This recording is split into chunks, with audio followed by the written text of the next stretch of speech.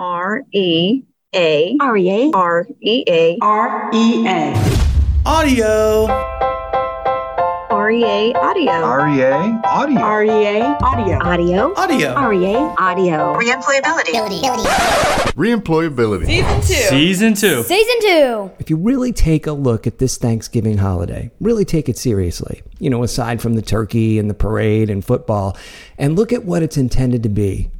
This week you might spend a little time in reflection of the many blessings you have.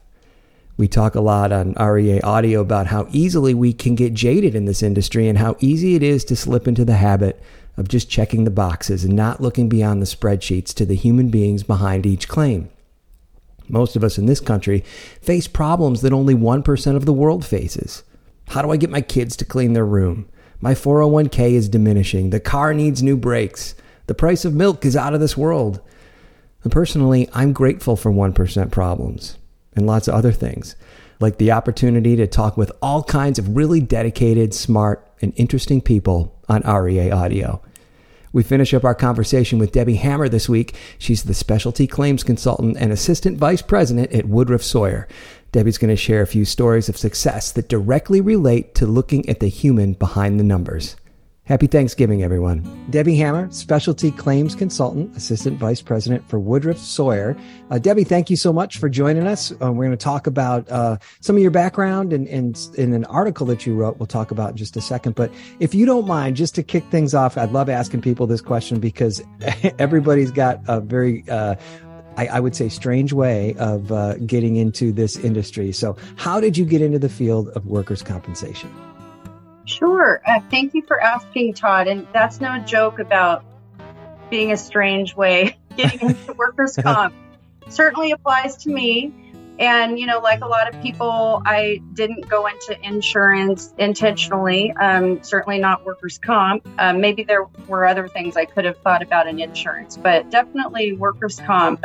It's a strange animal. So I went to UC Davis in the late 80s. I'm dating myself.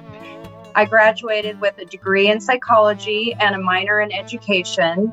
And after that, I earned a master's in counseling from Sac State. So people do wonder how I ended up in workers' comp after all of that. But I can explain. I was 23 at the time, and I really just wanted to take a break from study and start working for decent pay. I would have needed another 2 to 3 years of interning to get enough hours to become a licensed marriage, family, and child counselor. Or I could have gone down the PhD route to really be marketable in my field. But I just didn't want to continue with school, and I wanted to get back into some form of work. Didn't feel like I had enough life experience to provide in-depth counseling to people at my age at the time, people who had been through a lot more adversity than I had. So I was thinking about what I could do to get my foot in the counseling door, thinking I might go back later and get my license.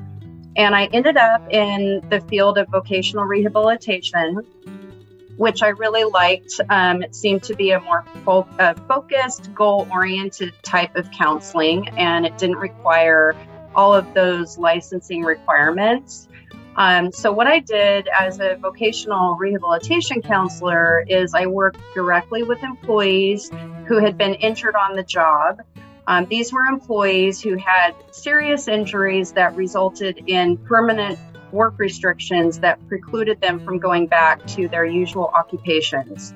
And my purpose was to help them find vocationally feasible alternatives, either through permanent, modified, or alternate work with their employer, on-the-job retraining with a new employer, or formal retraining in a new field. So I would write vocational rehabilitation plans and get insurance carriers to approve of them. And then, my next gig came as a claims adjuster. And when California eliminated vocational rehabilitation from its workers' comp system, I had an opportunity to become a claims adjuster. And as strange as that sounds, I decided to try it. And to my family's dismay, ended up liking it. So, most of us know that being in workers' comp claims is not a glorious occupation. Certainly not compared to being a marriage, family, child counselor.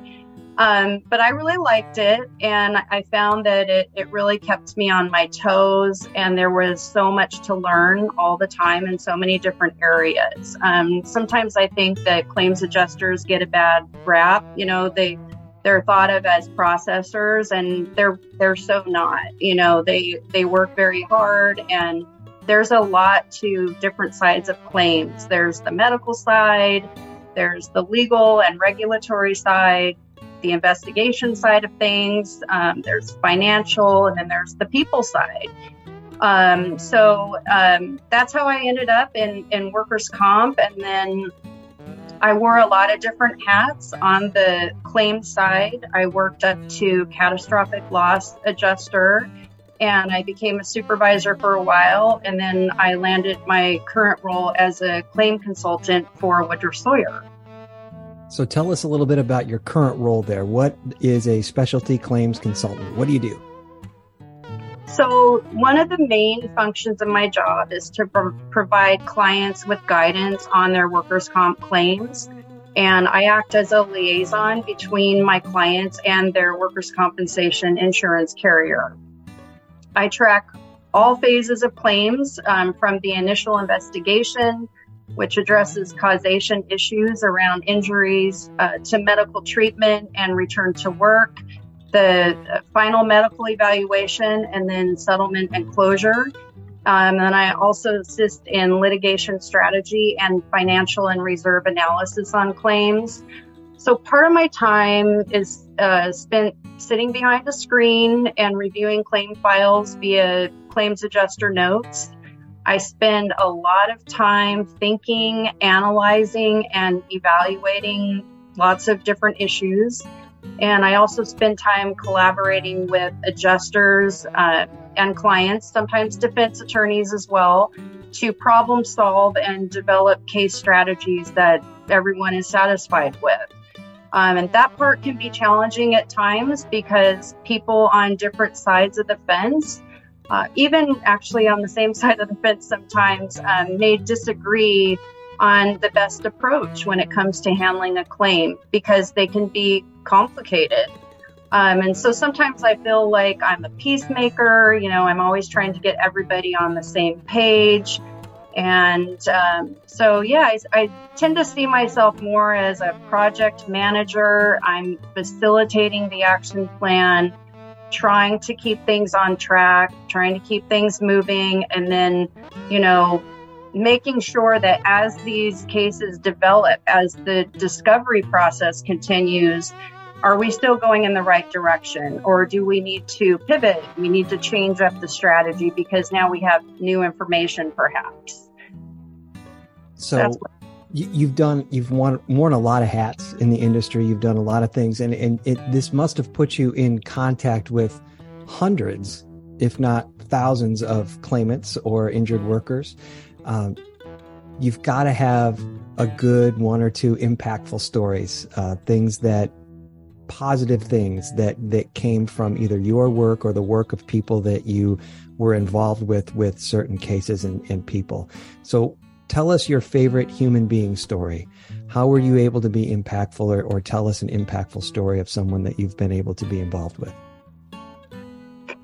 So actually, Todd, this story is about reemployability. Oh boy. And yes, I know. I swear I didn't send her a check. This is all impromptu, but no, that's awesome. Thank you. Yes. So this story is about an employee who worked for one of my clients in a construction trade. This employee got hurt, and I don't actually remember the details of the injury or what body part he injured, which is usually something that I remember about claims. But in this case, I remember more about the outcome and what happened with his experience with reemployability. So my client didn't have modified or alternate work, And the adjuster contacted reemployability. We got on a call. We coordinated this, transitional light duty assignment with one of the not-for-profit organizations that reemployability works with. And I don't remember those details either about the work project. So according to my client, this employee of theirs was just a mess. He had an alcohol problem, he had a smoking problem, weight problem, and this not-for-profit job assignment completely transformed his life. He had never done volunteer work before this, and what he said was this charitable experience he had gave him this sense of purpose and this connection to a greater cause, and it really motivated him to become a better person, and get his life back together and back on track again. So he made this commitment to stop drinking, stop smoking, and improve his overall health. And plus, he also decided that once he was, well enough to return back to his usual job in construction, he was still planning on continuing to volunteer. So I wanted to share that story because I think it highlights how we can do just one positive thing in our lives, or to help others. And it can have such positive ripple well-being effects. Yeah, we hear that so many times that, initially injured workers are a bit apprehensive. That their level of apprehension lessens when there's really good communication from the employer explaining the why behind the program. But even in those cases, there's apprehension, right? You're going from, not only have you just been injured and you've been at home and now you're finally stepping out back into some sort of work environment, but it's a brand new one. You probably don't know anybody there, and you're going to be doing something way outside of what you're normally used to doing. So, gosh, I would be apprehensive even if I wasn't healing from an injury at that point. But then the not-for-profits that we work with really embrace those injured workers. And we've heard that story so many times, how they just relax once they're acclimated into the role. And so many times people continue on to volunteer even after they go back to their regular job. So that's awesome. It's nice to hear it from someone else.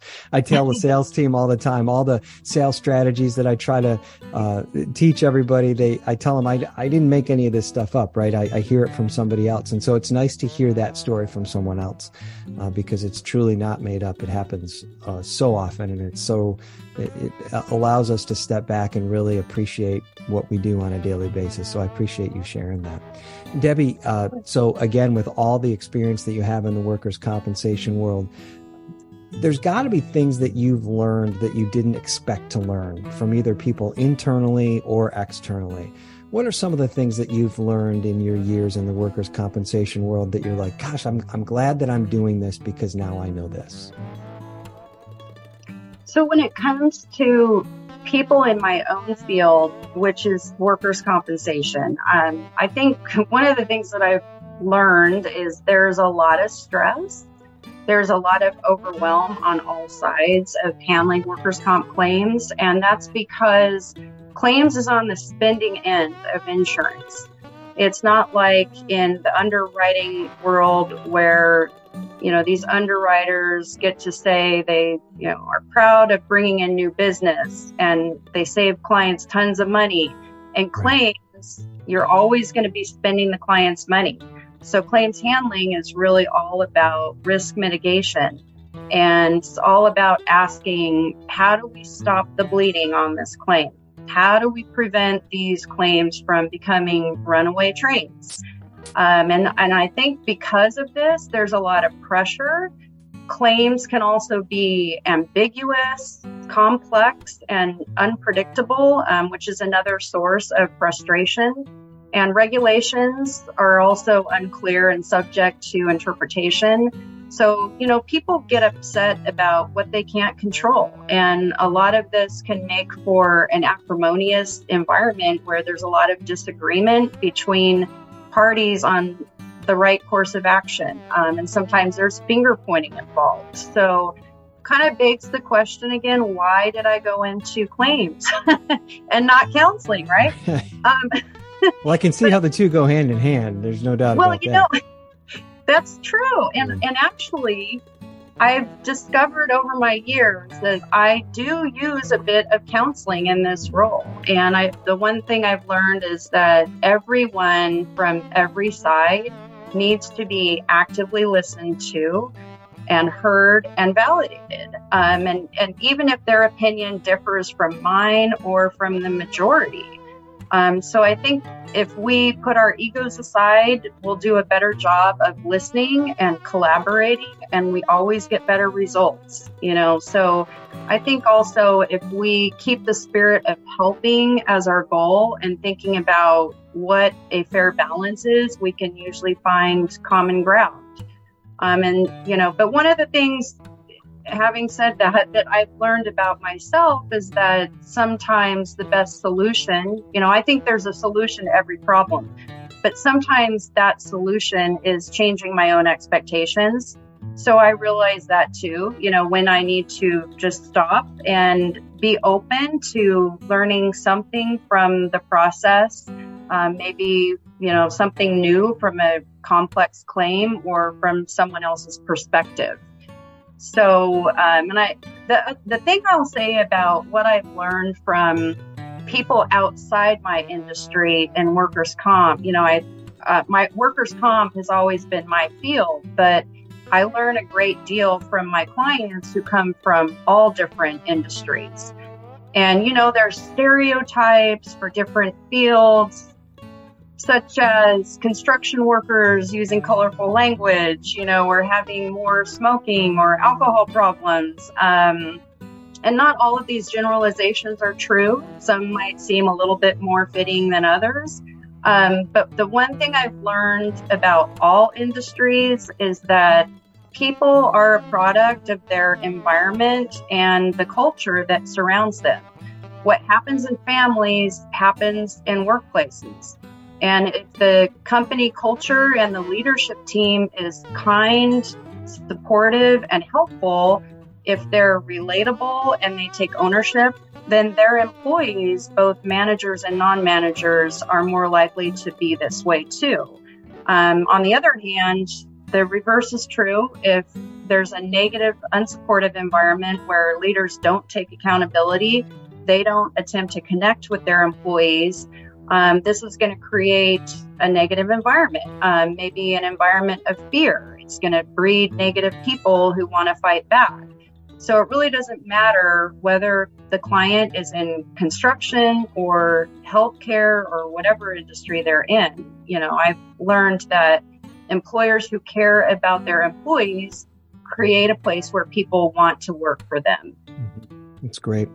So I have a son who's in college, and he just turned 20, and I try to instill in him everything that I wish I had done when I was that age. And I don't know if he likes me for that or not, but I do it anyway, because I know my dad did that to me. And when you're that age, a lot of times you don't realize the things that your parents or your elders, or however you want to phrase it, know because of life experiences. So if you could, anything you could change about your career track or about the things that you have done within the workers' compensation field, is there anything that you can think of that if you told your 20-year-old self what you know today about your business or your professional life that you would want to tell that person? Because I know that there's younger people in the industry that listen to this podcast, and maybe they would benefit from that.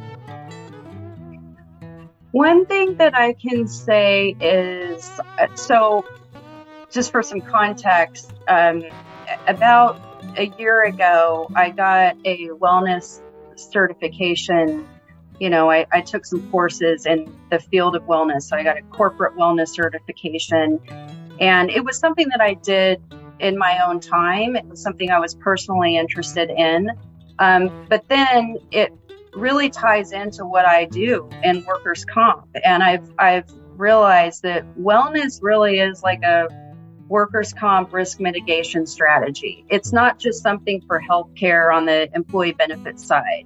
I think that if you pair it with workers' comp, with safety, loss control, and general wellness, then,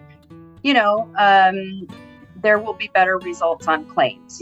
Fewer injuries, less severe injuries. And I wish I had gotten that certification a long time ago. I wish I hadn't waited, all this time, but I didn't really think about it. I don't know why, but I didn't.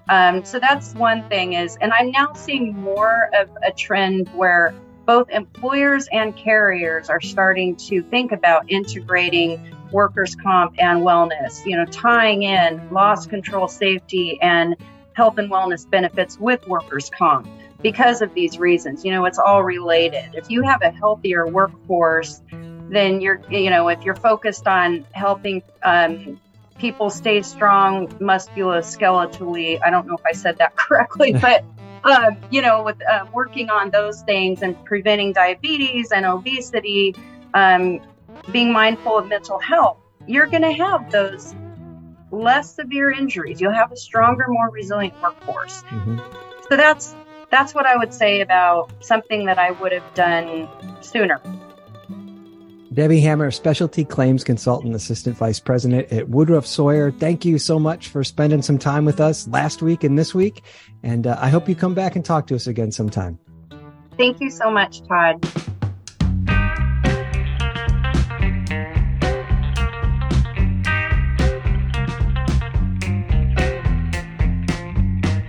Thanks for listening to REA Audio. If you have any comments or suggestions for an upcoming episode, let us know. Find us on Twitter at REA Audio Podcast. That's the best place for feedback and show suggestions. Also, please follow REA Audio on Apple Podcasts or Spotify or Stitcher or wherever you get your podcasts. You can also check out more content at listentorea.com. If you have a story to tell or you know someone who does, please don't be shy. Email Todd at reemployability.com or tell us on Twitter at REA Audio Podcast. Have a great rest of your week and happy Thanksgiving.